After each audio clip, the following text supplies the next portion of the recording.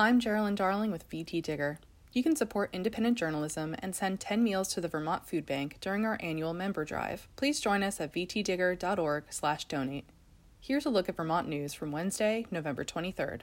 By all indications, COVID-19 is on the decline for now in Vermont, but cases of RSV and rhinovirus among children are surging in doctors' offices and emergency rooms across the state, earlier and at higher rates than in recent memory. In both general pediatrics and the pediatric intensive care unit at UVM Medical Center, staff members have had to search for additional space to handle the number of cases coming in. RSV spreads through the coughs and sneezes of those infected.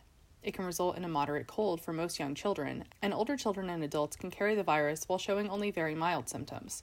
But for infants, especially those younger than 6 months old, an infection can result in severe dehydration or pneumonia that could require hospital treatment.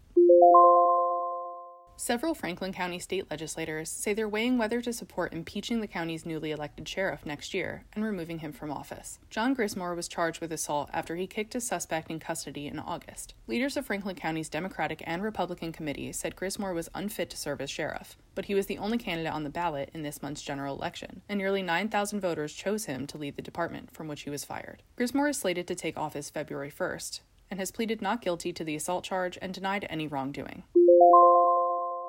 According to the Federal Communications Commission, more than 95% of Vermont households have broadband internet access. That's the main takeaway from a newly updated map created by the Commission that tracks internet speeds and provider availability down to individual addresses. But officials at the Vermont Community Broadband Board told VT Digger that the database overestimates the percentage of households with broadband, and that federal funding is at stake. The near 100% figure includes satellite internet providers such as Starlink, which the Commission claims is available throughout the entire state. But even just comparing the most common forms of broadband access, wired connections such as cable and fiber, and licensed wireless providers, the Vermont Board disagreed with the Federal Commission's assessment of availability at multiple levels.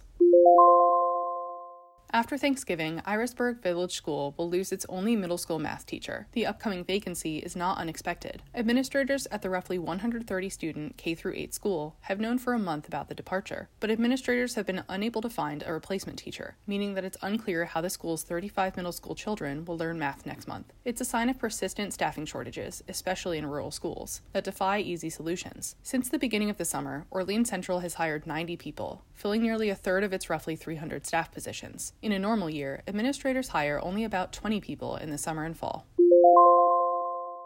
You can find all these stories and more at vtdigger.org.